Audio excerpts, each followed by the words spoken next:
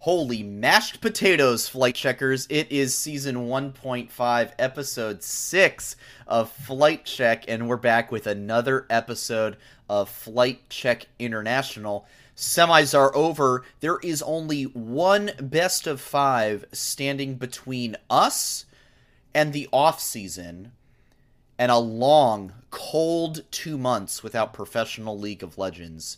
I'm trying not to think about it.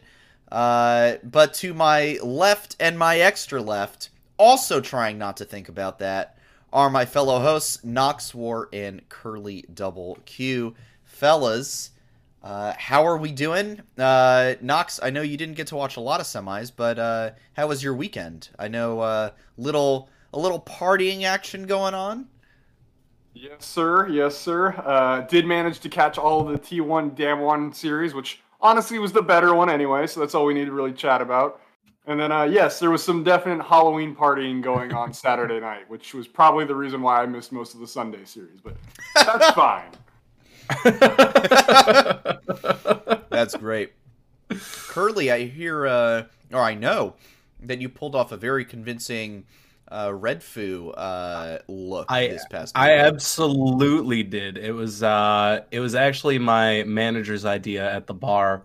Like back in September, he's like, "You got to be the guy from LMFAO. You got to be the guy from LMFAO." And then like second week of October, he's like, first he sends me a picture of just a UPS or USPS package, and he's like, "The first part of your costume is here." I'm like, "What?"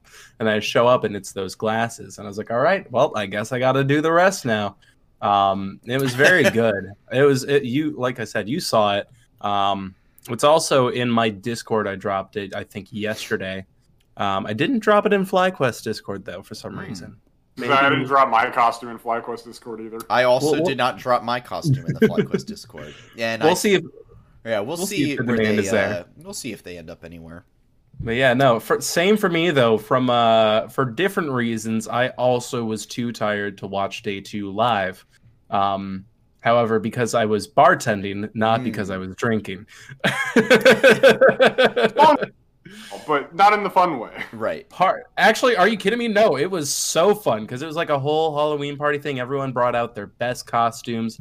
When Party Rock Anthem came on, I was vibing. Like, do you know how hard it is to try and make drinks and dance at the same time? Because I was like, I've got tough. It does not seem easy. No, it was not. No, it was so hard. So I was like, all right, we got to stop this. We got to just get back to making drinks. But holy heck, man. It was still a fun time. And then like every time someone realized who I was, it was so funny. That's great. It was great.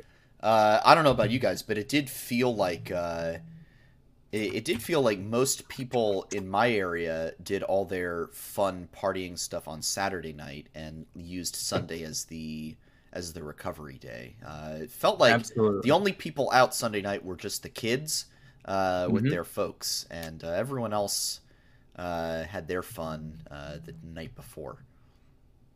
100%. Yeah, 100%.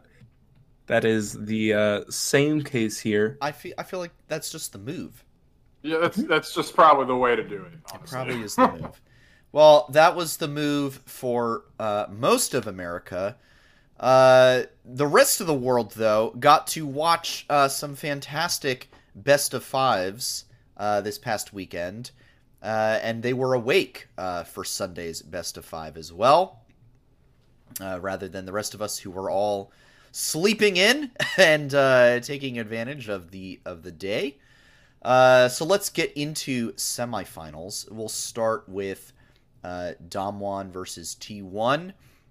Probably the, I would say, more anticipated semifinal of the two.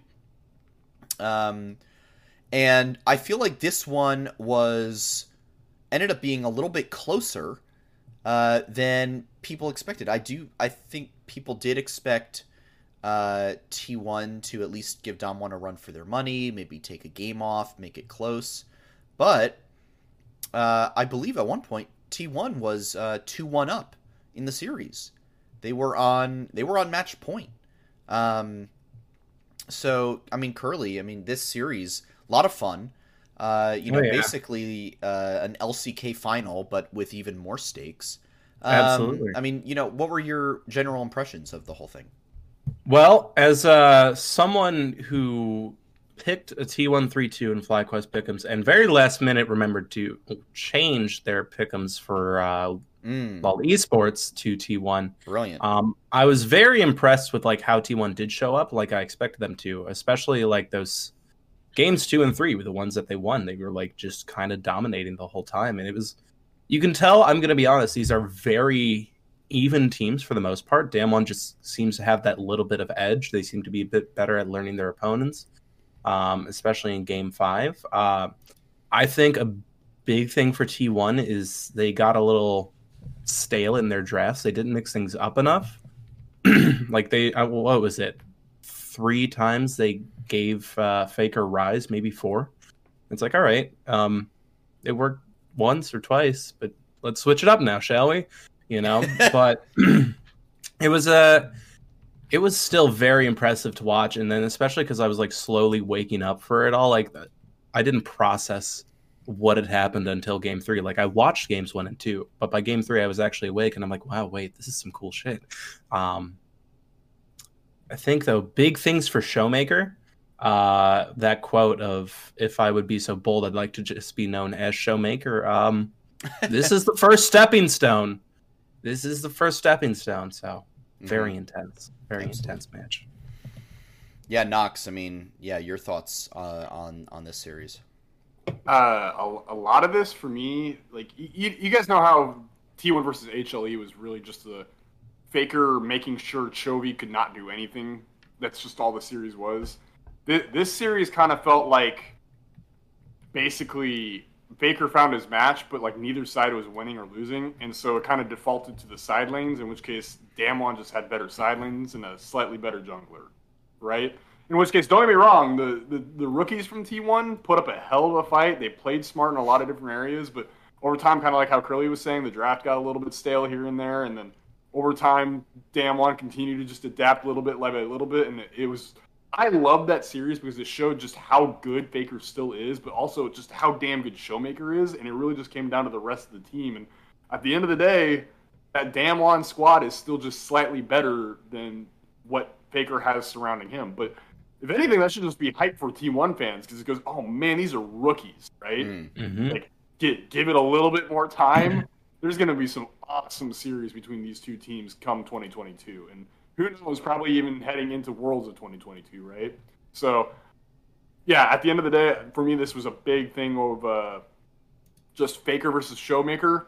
And they're so dead evenly matched that it just came down to the rest of the team. And at the end of the day, Damwon's team was better than T1's. Yeah, for sure. Definitely. Yeah, I mean, this series for me, of the two, I felt was the more exciting and captivating. I felt like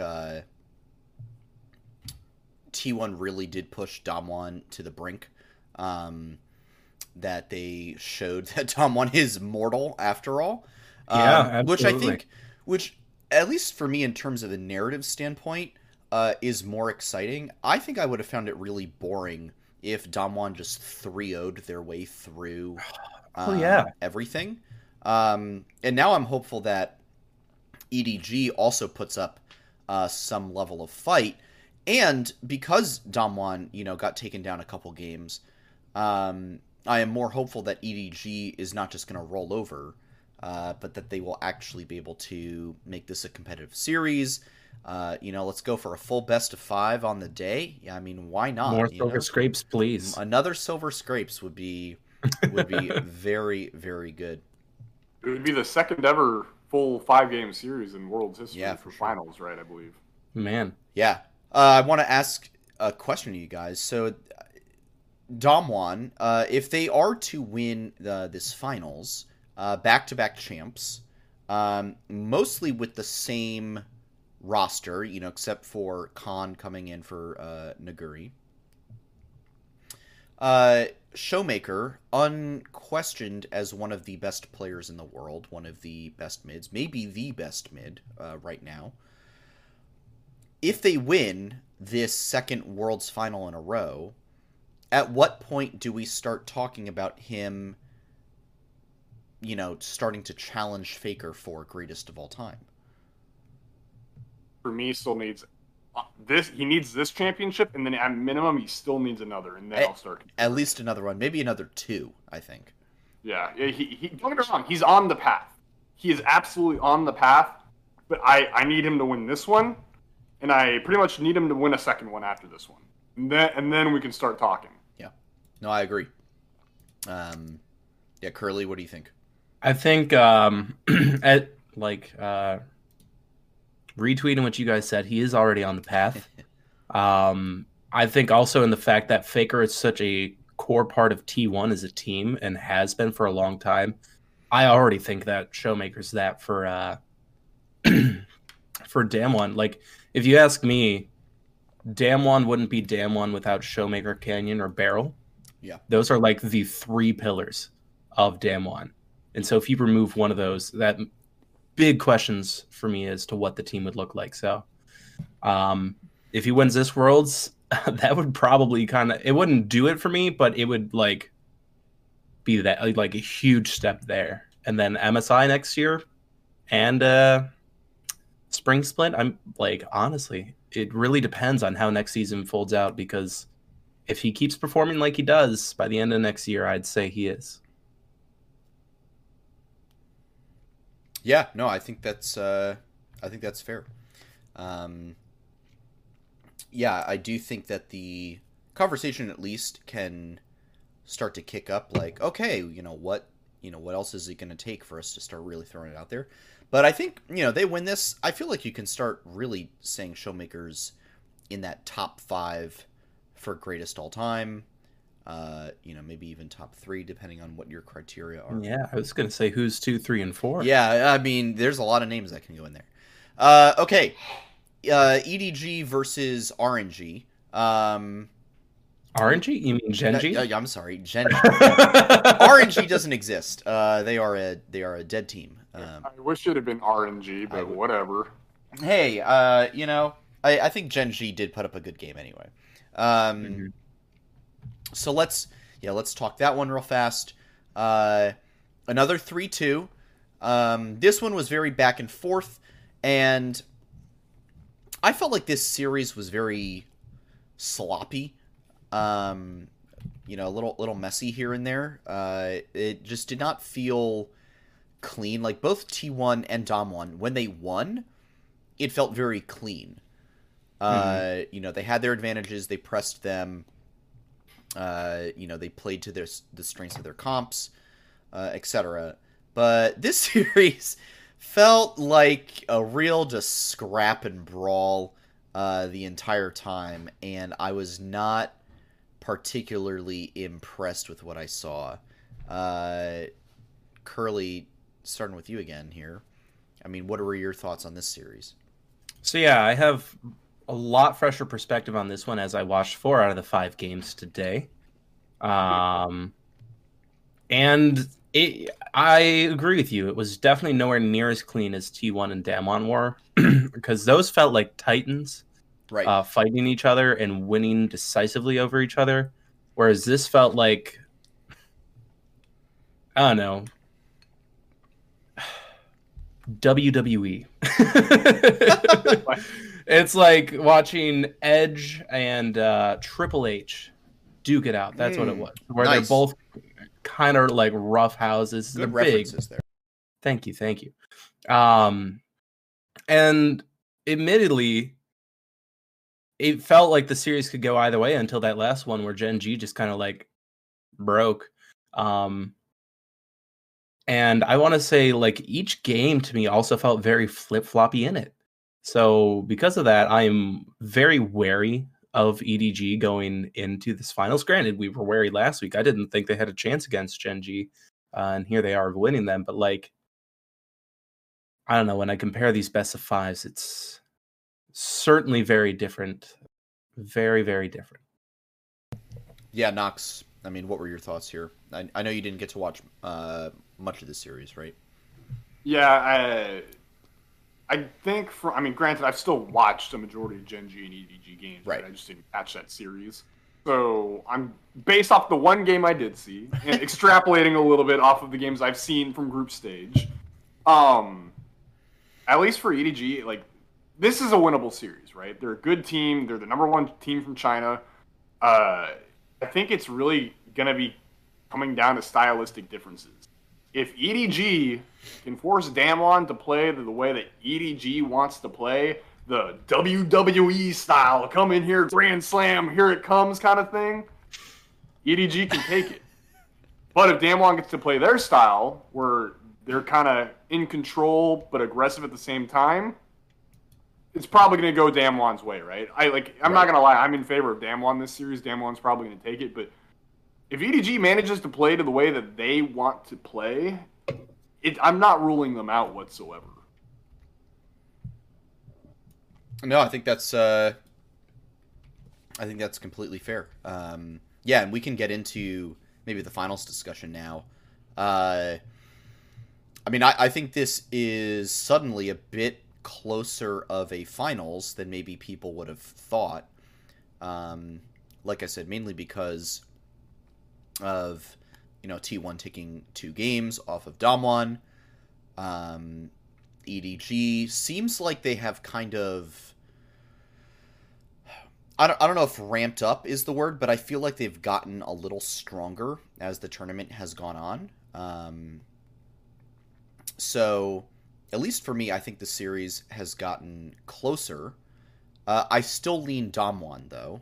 I think they are the presumptive favorites, but I'm not sure at this point. I don't think it's going to be the 3-0 that I was expecting. And I don't know. I mean, are you guys still on the Damwon hype train? Or have Nox, I know you've been the EDG hater this whole time. I'm a little worried that if you predict Damwon to win and that EDG will fail once again, EDG will hear you, and that EDG will take it personally, and then my pick'em of Damwon will be ruined. So I might need you to pick EDG here to finally have some faith. What say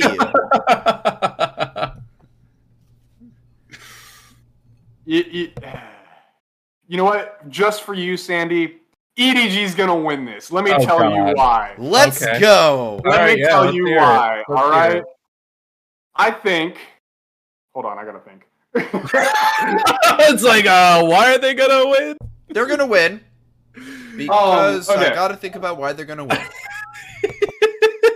Okay, legitimately, let's look at how EDG does win this, right? Because I literally did say a little bit ago, EDG can win this. It is absolutely possible. The way they go about doing this is it's a huge emphasis on EDG's bot lane. Let Viper pop off.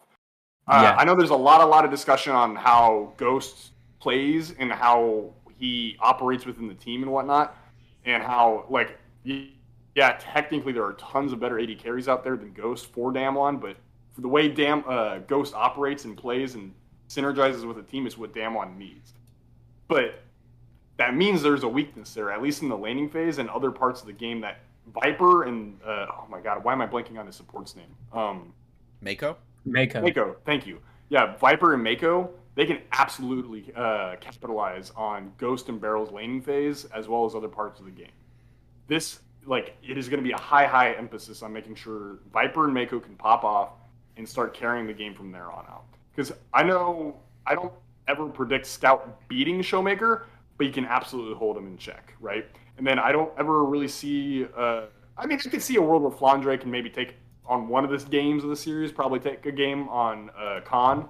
That one's a very back and forth one. I feel like that's very swingy. And then, just Jungle's just going to be going back and forth, trying to capitalize on wherever they can, because I think they're pretty even too. So it's going to come down to, I just really think DK has the strength of Showmaker. And then you have EDG, who's going to really try focus on the bot lane. And if EDG gets that bot lane going, they're going to win it. They will win it if that bot lane gets going. All right. Yeah. All right, Curly. I feel like you're still leaning Damwon, though. Oh, absolutely. Okay. You imply that I actually think that.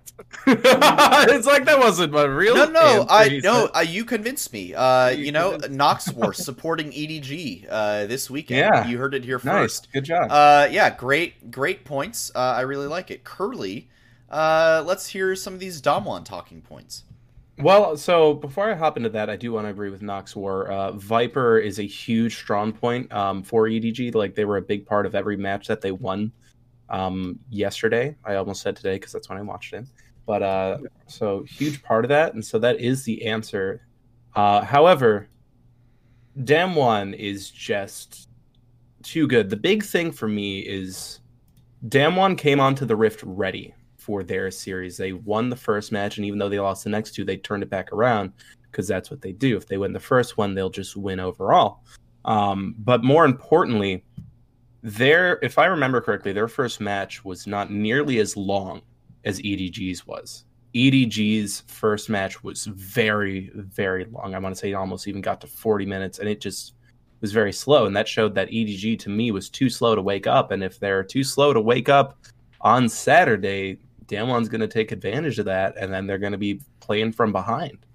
And honestly, I expect that to happen regardless, because Damwon, I think they come onto the Rift with a game plan always, no matter who it is. Because I don't think it's just the players. No team is ever just the players. Whatever that support staff is so good at scouting their opponents that this team seems to be able to like just know everything that the other team is going to do. And like, even if they lose, they figure out how to pull it back, like I said. So I'm sorry, EDG. Unless you can figure out a way to drag Damwon down to the ring, to WWE from Olympus, I don't know how you're going to get it. Yeah. Yeah, I just feel like Damwon is just too clean of a team. And EDG, even though they've somehow managed to scrape out these wins, I think they're just too, it's just too sloppy. It's too messy. I mean, that's not to say that they are not a, technically precise team. I think they are. But in the relative comparison to how Damwon plays, I just think Damwon has an extreme advantage in terms of macro, in terms of laning. I mean, like, who do you want? Showmaker or Scout? Who do you want? Khan or Flandre? Who do you want? Canyon or JJ? I mean, just those three alone. I think the bot lane might be up for debate. I think Viper's a very, very good AD carry, especially in comparison to Ghost. But I think on paper, Damwon just has so much of the advantage, especially I feel like their drafting has looked really good this tournament. They play what they are good at. They don't try to do things that they are clearly uncomfortable on, and they execute. And so that's why I have them. Let's get some scoreline predictions, starting with Nox. How bad is EDG gonna roll over Damwon? I'm really forcing you into this corner. You're really trying to push this Nox supports EDG narrative really so hard. To, inflame this narrative that you're seeing EDG as a potential winner. EDG will win this 1-3. Yeah. The old reverse scoreline victory. The rarely seen reverse psychology win. It'll be the first time ever in finals history. Yes. Watch it live. You won't want to miss it. Showmaker will be taking down the Nexus in Game 4, and then Ghost will jokingly write out a /FF. All the players will trollingly accept it, and then Showmaker's mental will be so broken that he won't even be able to come back out on the stage, and EDG will win. That's how it will happen. Yeah. Are you even allowed to FF? I don't think you're actually allowed to FF. So. Oh man, what a time that would be. That would be a time. Curly, we've heard the 1-3 win for EDG. How about you? Where do you see Damwon going here? I'm gonna hit him with the 3-1. Much like wasn't it 3-1 last year against Suning? I believe so. Yes. Yeah, so it's gonna be like that. I feel like it's gonna be a little bit spicier than Suning was. Suning was just kind of sad because like Suning had been so hyped up, and then all of a sudden, Rengar pick was pretty sick. I'm just saying. That game 3 Rengar pick, I love that. True. Yeah, it was pretty good. I totally remember all of the picks from last year. Yep. I am also going to go 3-1. One other thing I'm going to say is that sometimes I feel like, now I literally just asked you guys for score lines, but sometimes I feel like predicting score lines is only so much. So what I'm really going to say is 75-25 for Damwon. I think that's a bit more accurate as to a representation of how I feel this series lies. If you guys want to give a quick percentage. 80-20. For EDG? Yeah. For EDG. So, solid 25-75. All right. Yeah, we are on the same page. Excellent. Well, that is Worlds Finals. That is this Saturday, 8 a.m. Eastern Time. Don't worry, West Coast live people. on the West, yeah. Don't worry, West Coasters. Just one more ride. One more ride at 5 in the morning, and then it is over. And then you can look forward to Worlds being in North America next year. All right. I'm so hyped for that, dude. I'm so ready for Worlds. I'm excited. I'm looking forward to the Flight Check hot tub stream that will most definitely occur. Oh my god! Yeah. You know for it. You, Yara. Yeah, you know that's gonna have to happen. All right. Meanwhile, in the rest of the league scene, roster rumors are already thick and flying, and we haven't even put Worlds to bed yet.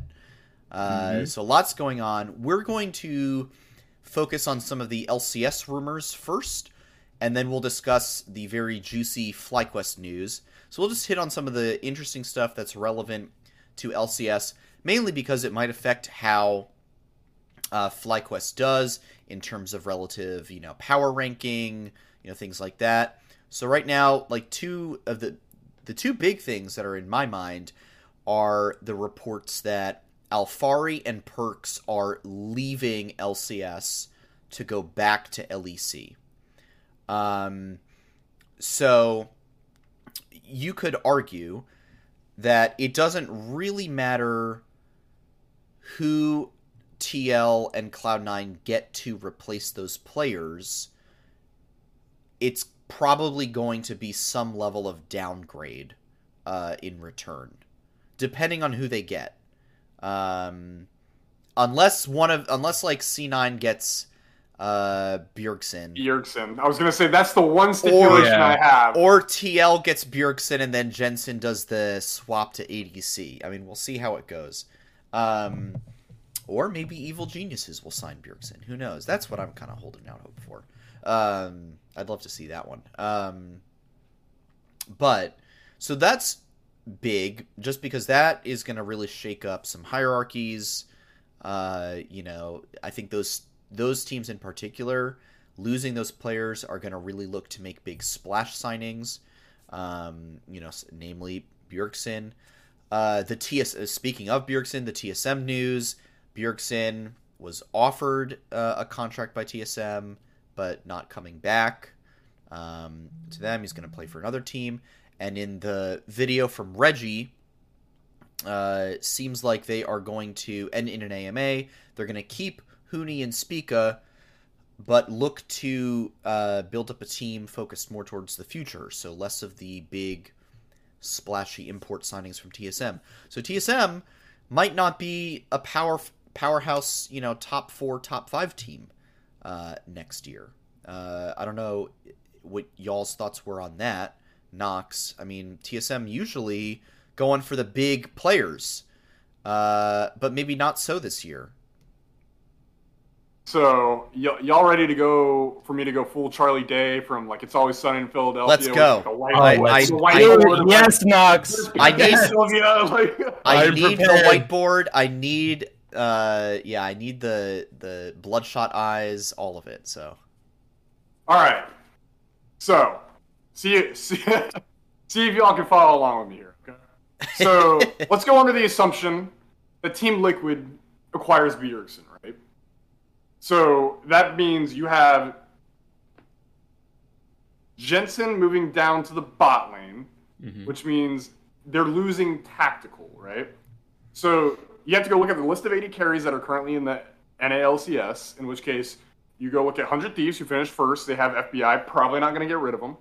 You have Cloud9 with Sven, who, I mean, maybe possible, who knows, but at the same time, it's Sven. He's still a solid 80 carry. I don't think he's that great, but whatever. It's kind of a hard trade-off, right? You look at TSM, who you yourself just said, we're not really looking to go hard next year. We're probably going to do some development stuff. So, I mean, Tactical could go there maybe, but if TSM's sitting here saying, nah, we're going to take some time to develop, maybe he doesn't go there. So then you go look at the next team, Evil Geniuses. They have Danny, who's looked great last year. They're probably not going to go pick him up yet.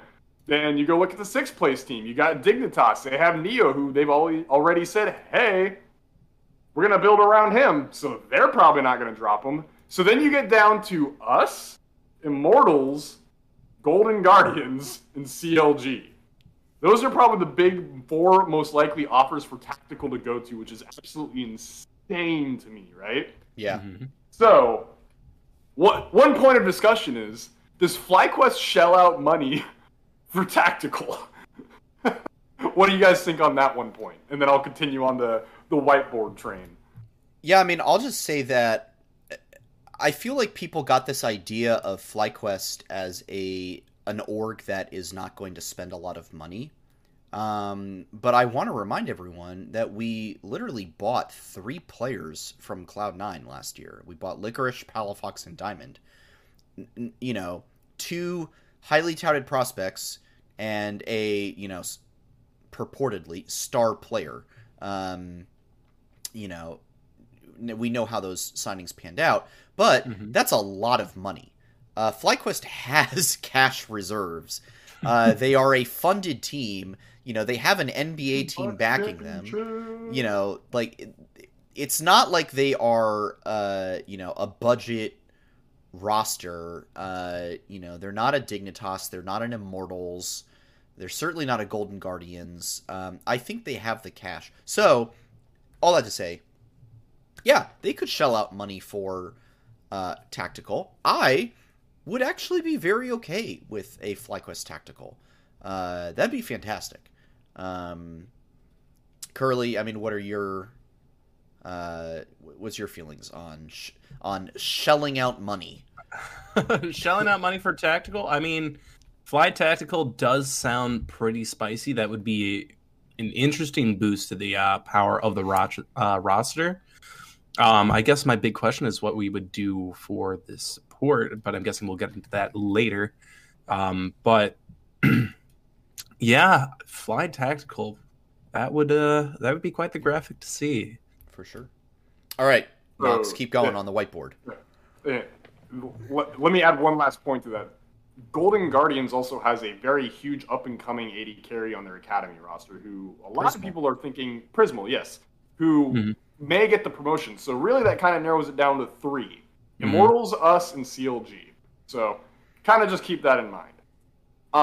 Going back all the way up to Bjergsen, though, I know which of those 3 orgs sounds the most appealing, if I'm being honest.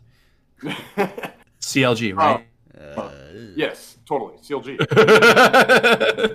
You want to be featured in the Bud Light sponsored content, right?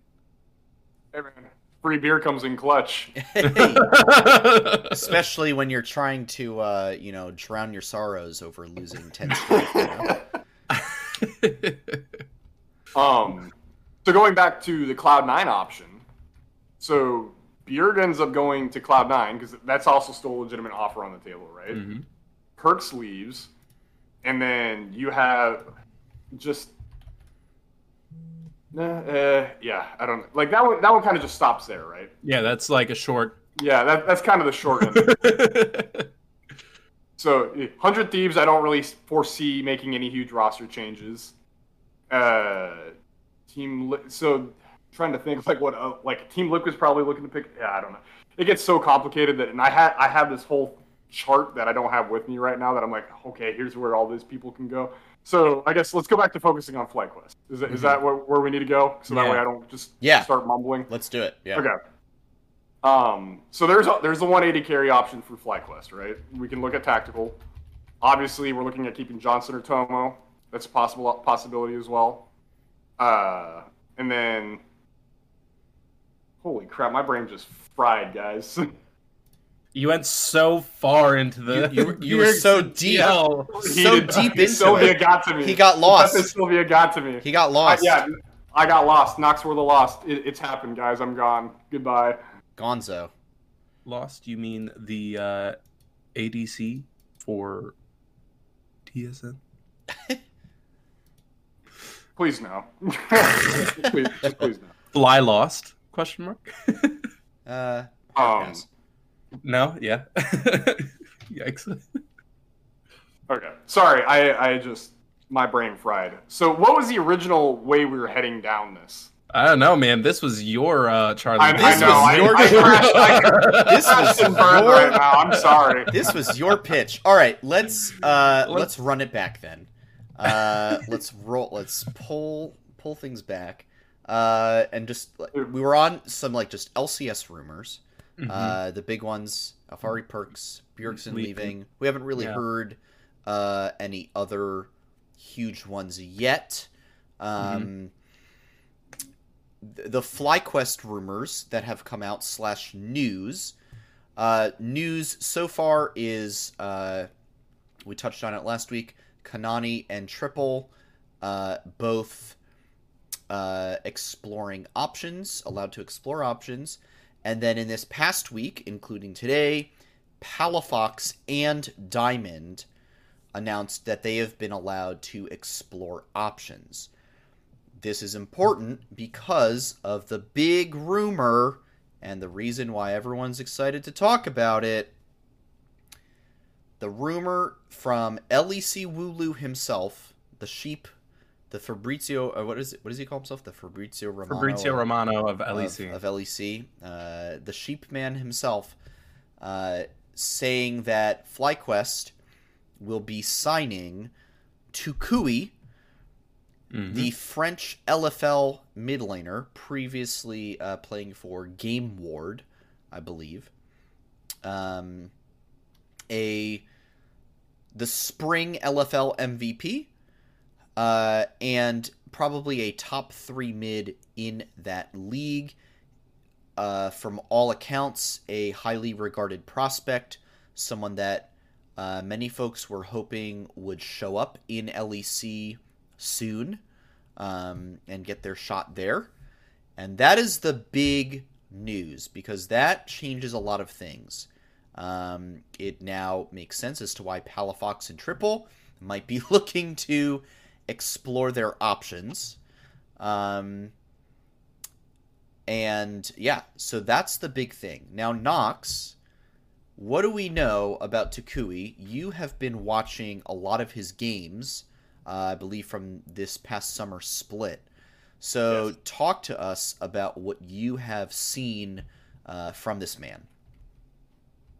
So I'm not done watching. Let me clarify that. I'm 11 games in out of 18, so I got another 7 to go. From what I've seen so far, though, he operates well around pressure, especially when he has like shove in the mid lane. If he can get shoves in the mid lane via champion pick or whatever it may be, if it just gets counter pick or whatever, he usually does a great job of applying pressure around the map onto the side lanes and making sure that his side lanes can get better prio, so that way they can continue to shove in, which allows his jungler to be able to maneuver the map better. It's kind of interesting, though, because a lot of the picks that I went through... Actually, let me pull up my Google Sheet, though, to make it real quick, just to make sure I'm not spewing wrong statistics. But but he had a very small number of counter picks. He was mainly just like comfort pick, not even comfort picking. So he had a total of 4 games where he picked after the opposing mid laner out of 18. So he only had 4 that were even possibly considered counter picks, right?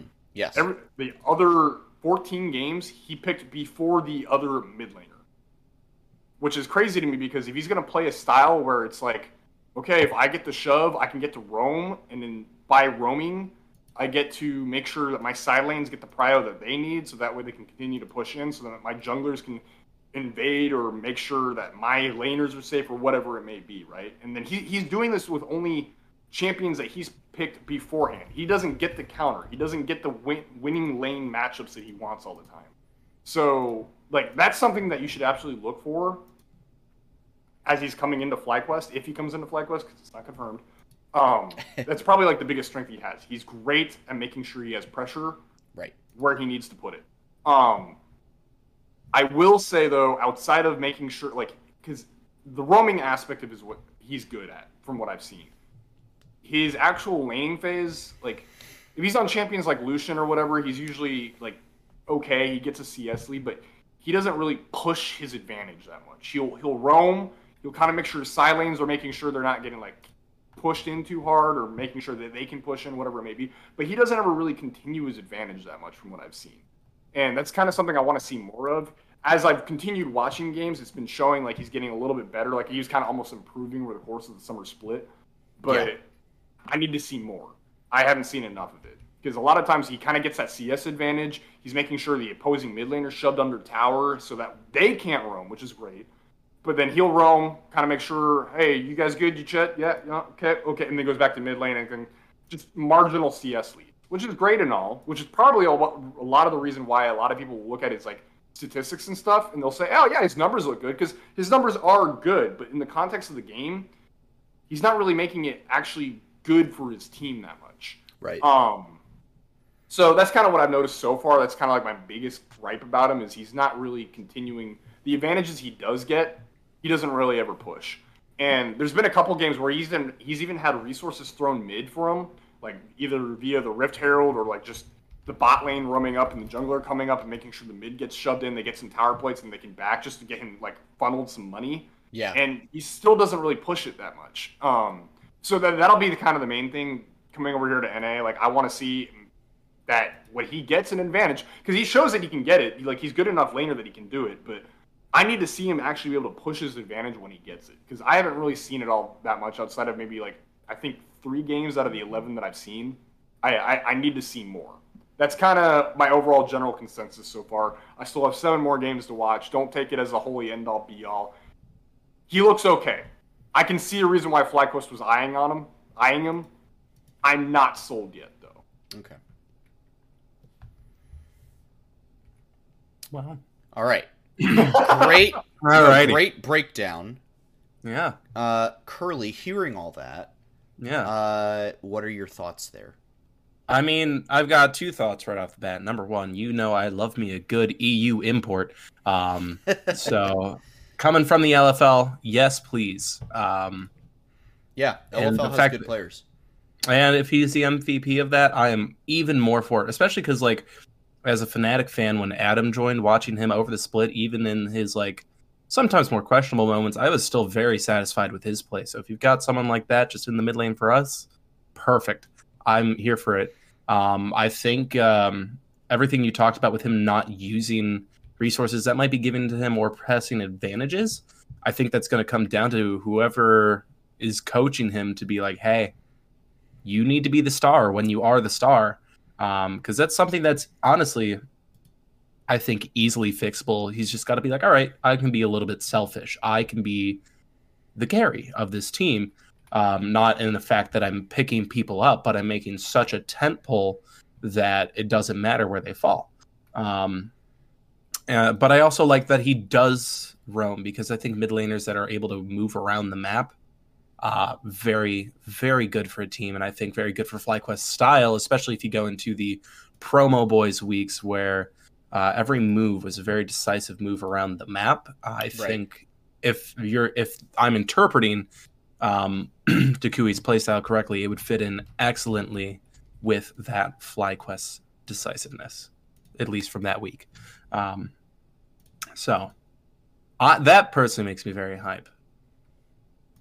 Yeah, for sure. Well, it's exciting news for sure. I think the main thought that I've had about it all is it's interesting that we are so willing to move, if the rumor is true, of course, that we are willing to move on from Palafox so quickly after a year.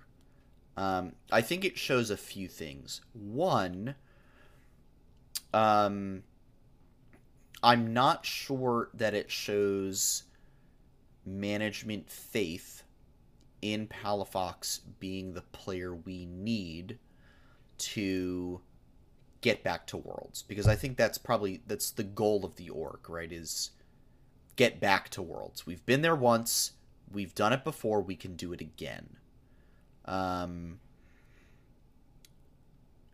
So by looking to sign a new mid laner who presumably would start, it seems clear that there's no room for Palafox on this roster. You're not going to send Palafox back down to your academy team.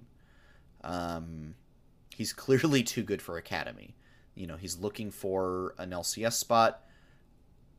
I hope he can find one. I'm not sure how much room there is for him in the league, but I think he's got options. I think he has options. He wants to take them. Yeah, I think he has options. There's plenty of options for him to take.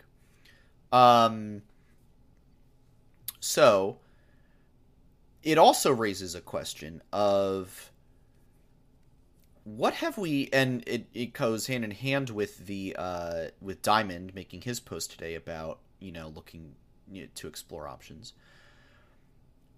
In hindsight, the triple signing from Cloud9 does not look very good.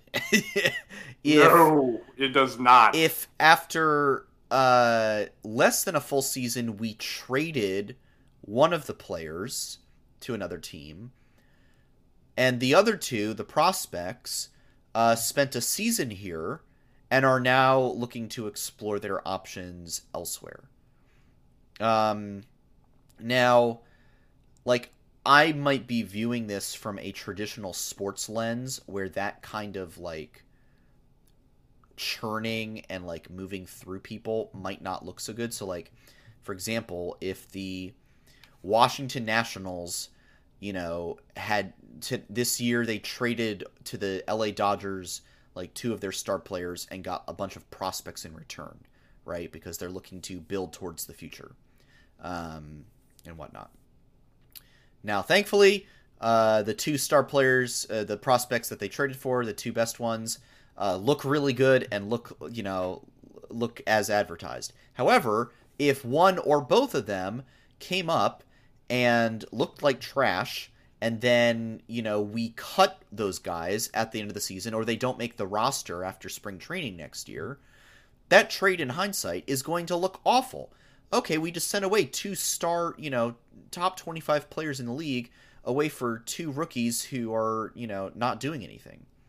So, it's a bit concerning to me that we are so willing to just move on so quickly from these players that we purportedly probably spent a lot of money on. Curly, it looks like you've got something you want to say there. Well, the thing about it is you have to dive into who initiated this. Because as it is, the tweets, as per usual, go, I'm still under contract, but I've been allowed to pursue options.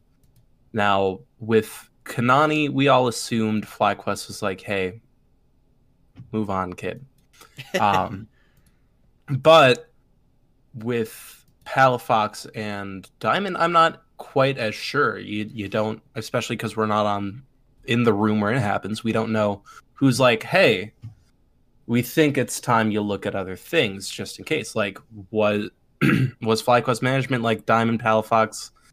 We're not sure we want to hold on, but we don't want you to be left without a team. Go ahead and start looking. Or was Diamond and Palafox like, hey, I appreciated my time here, but I don't think it's the right place. And that's just like questions we don't know the answer to. So it's difficult to assume which side it comes from, because admittedly you have to respect both. Because if the player is like, hey, I want to leave, that can mean a few things. Maybe they just don't like the way FlyQuest runs. Maybe they think that they can just help another team better. You don't know. If it's management moving on, then I personally would hold some big issues with that, especially as you said, it was part of this big triple deal. And if we're pushing them out the door after one season, it's like, well, why did we even bother making that trade? You know? Of course, you could argue with the fact that our whole team left and maybe they were just trying to fill the spots that they could. And maybe they knew this would probably only be a one season thing, and the longer contracts were just in case it turned out better than it did. And it didn't. So it's very difficult for me to gauge how to feel about this. I will say I personally really want to hold on to Diamond. I think he got he didn't get his shot properly, because spring season he was just a scapegoat, and then he spent half a summer in academy, and then he had to try and pick up the pieces of a losing LCS roster, and it worked for a week. So I personally, if we can hold on to Diamond, I would love to see that, especially if the whole wild idea of Fly Tactical is there, because I think Tactical's a good individual player. That Diamond would be allowed to shot call with his top lane or whoever that may be, because right now we still have Kumo, but you never know. It's the offseason. Crazy shit can happen. So if Diamond and Kumo can work together with just assuming Tactical, I think that could mean great things for the team, especially if we do get a player like Takui coming in and Jose Dioto. I think Jose Dioto season 2 is also just going to be better than season 1, because I think a lot of offseason is going to be, no matter what the roster is, work on figuring out how we're going to be a proper team. But I don't know. I'm very wishy-washy with this. Whereas Palafox, because I touched on Diamond, Palafox, I do want the best for him. I feel bad saying this. I don't anticipate he gets an LCS spot unless maybe CLG approaches him. That is like the only org I see that might look at him. And I don't know. It's not anything to do with Palafox's performance. It's just looking at the mid laners that are out there in the world, you know? Yeah. No, I think that's fair. Yeah, just looking at the other mid laners that are there, I feel like Golden Guardian's probably going to stick with Blaze Olive. Dignitas might be an option for him because they're a bit. I feel like that team was a bit of a mess. They might be looking to reset, move on from Yusui or Soligo. Don't let Tom Shu hear that. What happened to Soligo? Man? Still don't know. Yeah, what happened? Honestly, I might not want him to go to Dignitas because it just seems like a mess. Not ironically, but maybe ironically for me to say this, I would be okay with him going to CLG because CLG finally has a person in management over there, Greg Kim, who was previously in charge over at Evil Geniuses, and Greg Kim is somebody who is somebody that I trust in the scene, at least from what I've seen of him. And I feel like Palafox could do well there. I feel like Greg is looking to really change the culture of CLG and the kind of the community perception of them as a team. And I wonder if Palafox could be a good move for them. Other aspects of this of these moves and things. Triple, maybe we can talk about a little bit more in light of the Tukui news and Palafox. Another guy who I think all three of us would love to see get a shot in LCS. It's just a question of is there space? I don't want him to go back to OS, but maybe his best chance of starting is back in the LCO at this point, just because there's only so many teams, and then I mean, if you just look at the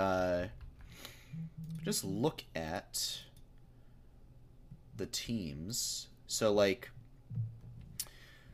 I mean, TSM could actually, if you think about it, TSM might be a possible space for these guys to go. For Triple or Palafox? Yeah, I mean, because no Bjergsen. That would be wild. I'm assuming PoE is not staying either, although maybe, they'll try to get him, but I feel like he's gonna move on. 100 Thieves, they've got Abadage. Evil Geniuses. Is Jojo Punes eligible? He's not old enough. Not old enough. Yet. So either they do another year of Jizuke, Ooh. Maybe that's a place for them to go. Or EG Palafox, EG Triple, that'd be wild. Cloud9 probably looking to sign Bjergsen. I mean, I think a lot of it depends on where Bjergsen goes. But I mean, looking at this now, maybe there's more space for these guys than I thought. CLG. I think Golden Guardians wants to stick with the Blaze Olive. Immortals probably wants to stick with Insanity. But you've got CLG, Dig, maybe EG, in a very weird world would go for him, but I feel like they're going to really try to spend. Maybe TSM if they're looking to build a team towards the future. So I think there's certainly options for these guys.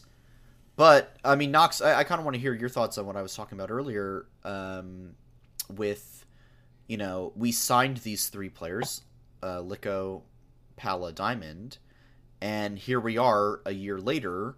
One of them's definitely gone, and the other 2 are looking like they're trying to figure out what's next.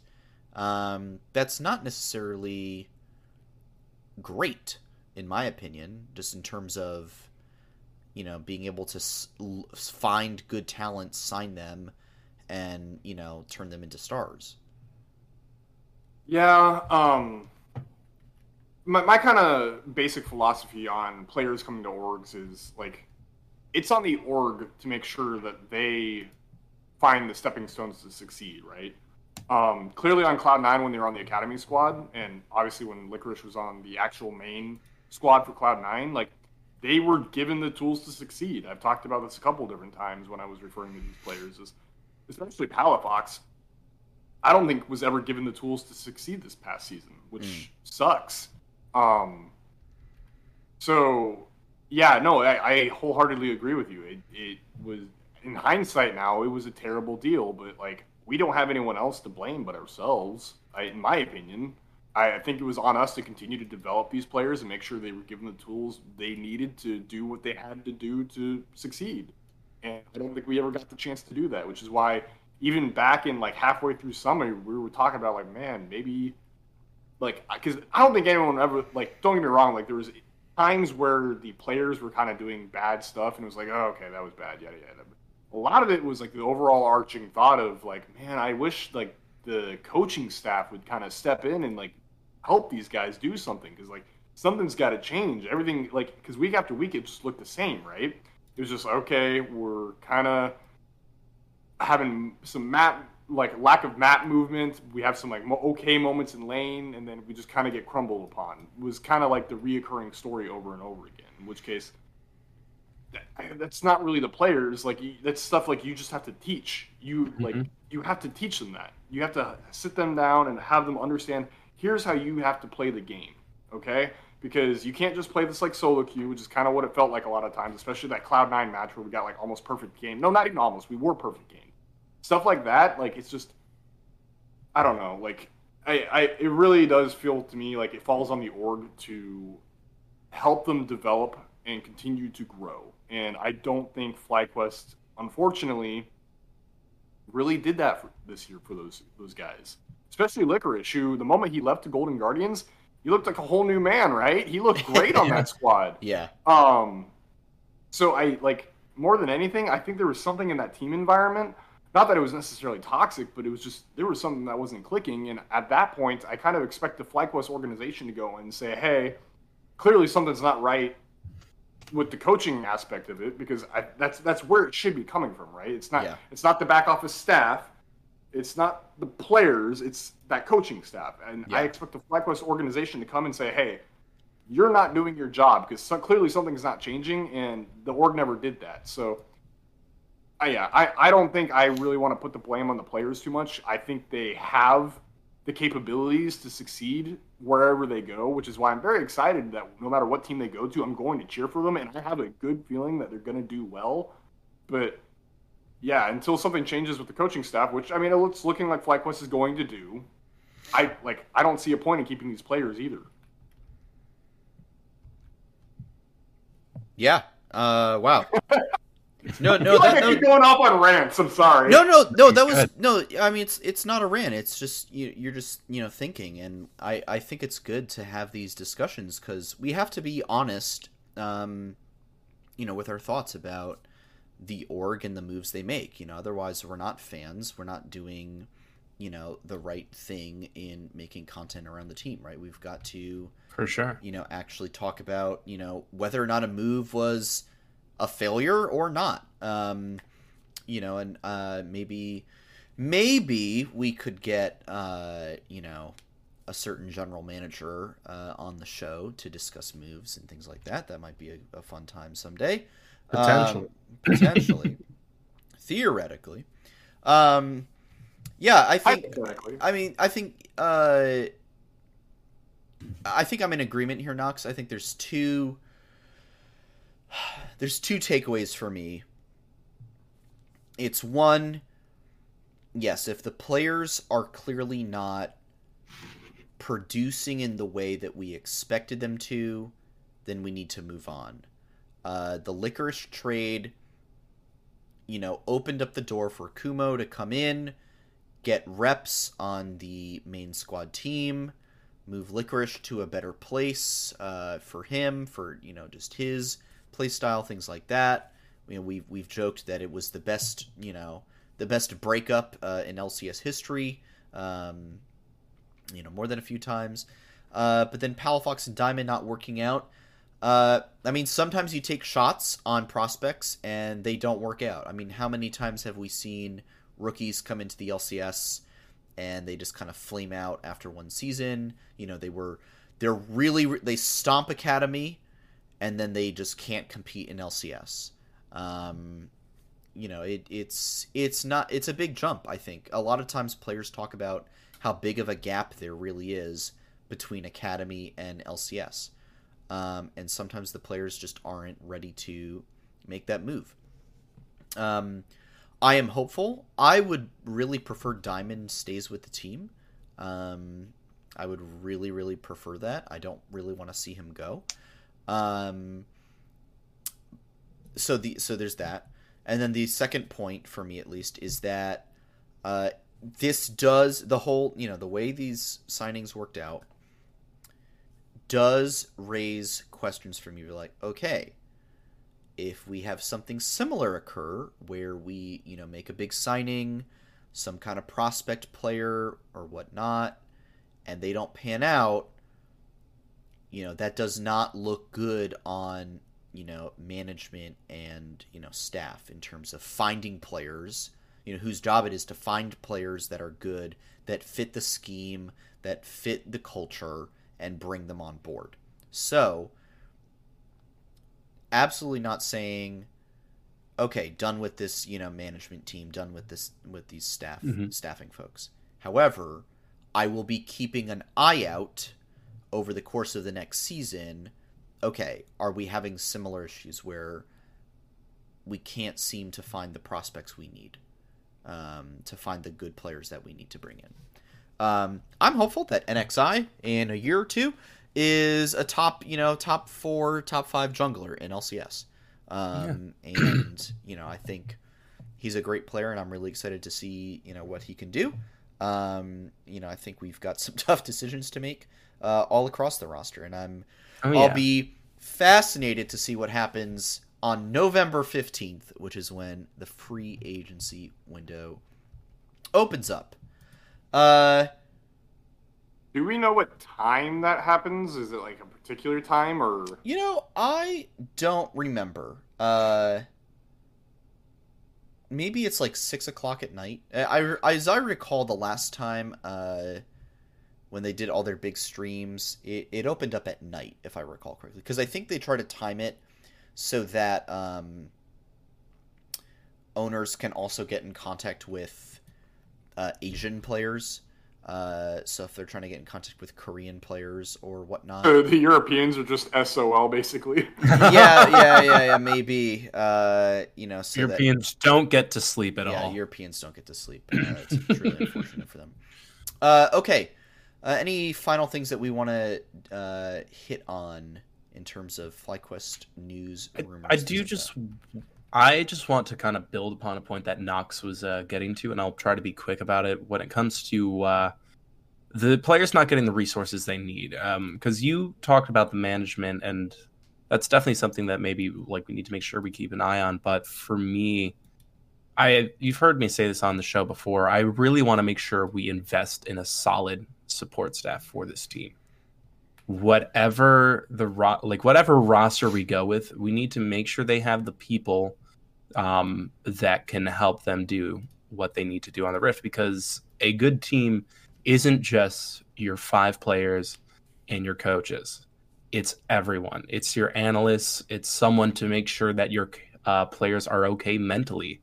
I think this first time I brought this up, it was back in July or August. I had just seen a video from Fnatic where it's like they read Flame from people on the internet, but then they brought in their like player mental health specialist, and they talked about like the importance of making sure players are able to have conversations about their issues. Like, make sure we have that support staff where players feel like they are part of this environment. They can figure out how to work together. They can get over their stuff, all of that. Just make sure FlyQuest is a team that players want to be on, and I think that will reflect on the Rift, regardless of who we get.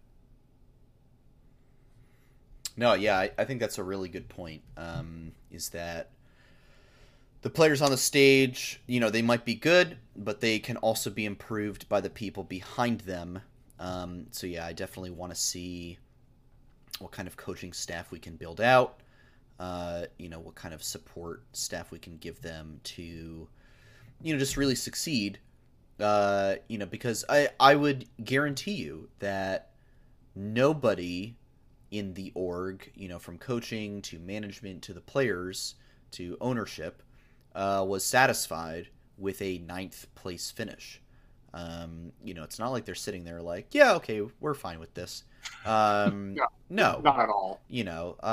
So I have a feeling, my gut is telling me that we are going to be aggressive in the offseason and make some really cool moves, which I think signing Takui would be a cool move, because it's not somebody that you immediately think of, when you're looking for players to sign. It's not like, it's not the Hans Sama, it's not Carzzy, it's not Reckless. It's like, I want us to find players that are good, but, are not going to also break the bank when it comes to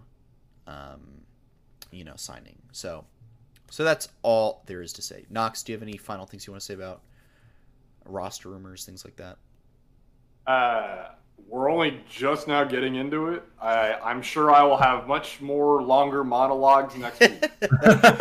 I live for Knox War monologues. That's one of my favorite things about doing this show, is listening to people talk about something they're passionate about. That's why we're here. We're all passionate about this. We love talking about this team. We love talking League of Legandos. So with that, thank you all so much for watching Season 1.5, Episode 6 of Flight Check. This should be really the last Flight Check International episode, because Worlds will be over by this time next week. Finals real quick. Yeah, we'll still have finals to talk about. It'll be Flight Check International, the plane ride home. That's what it'll be. Coming back from the airport.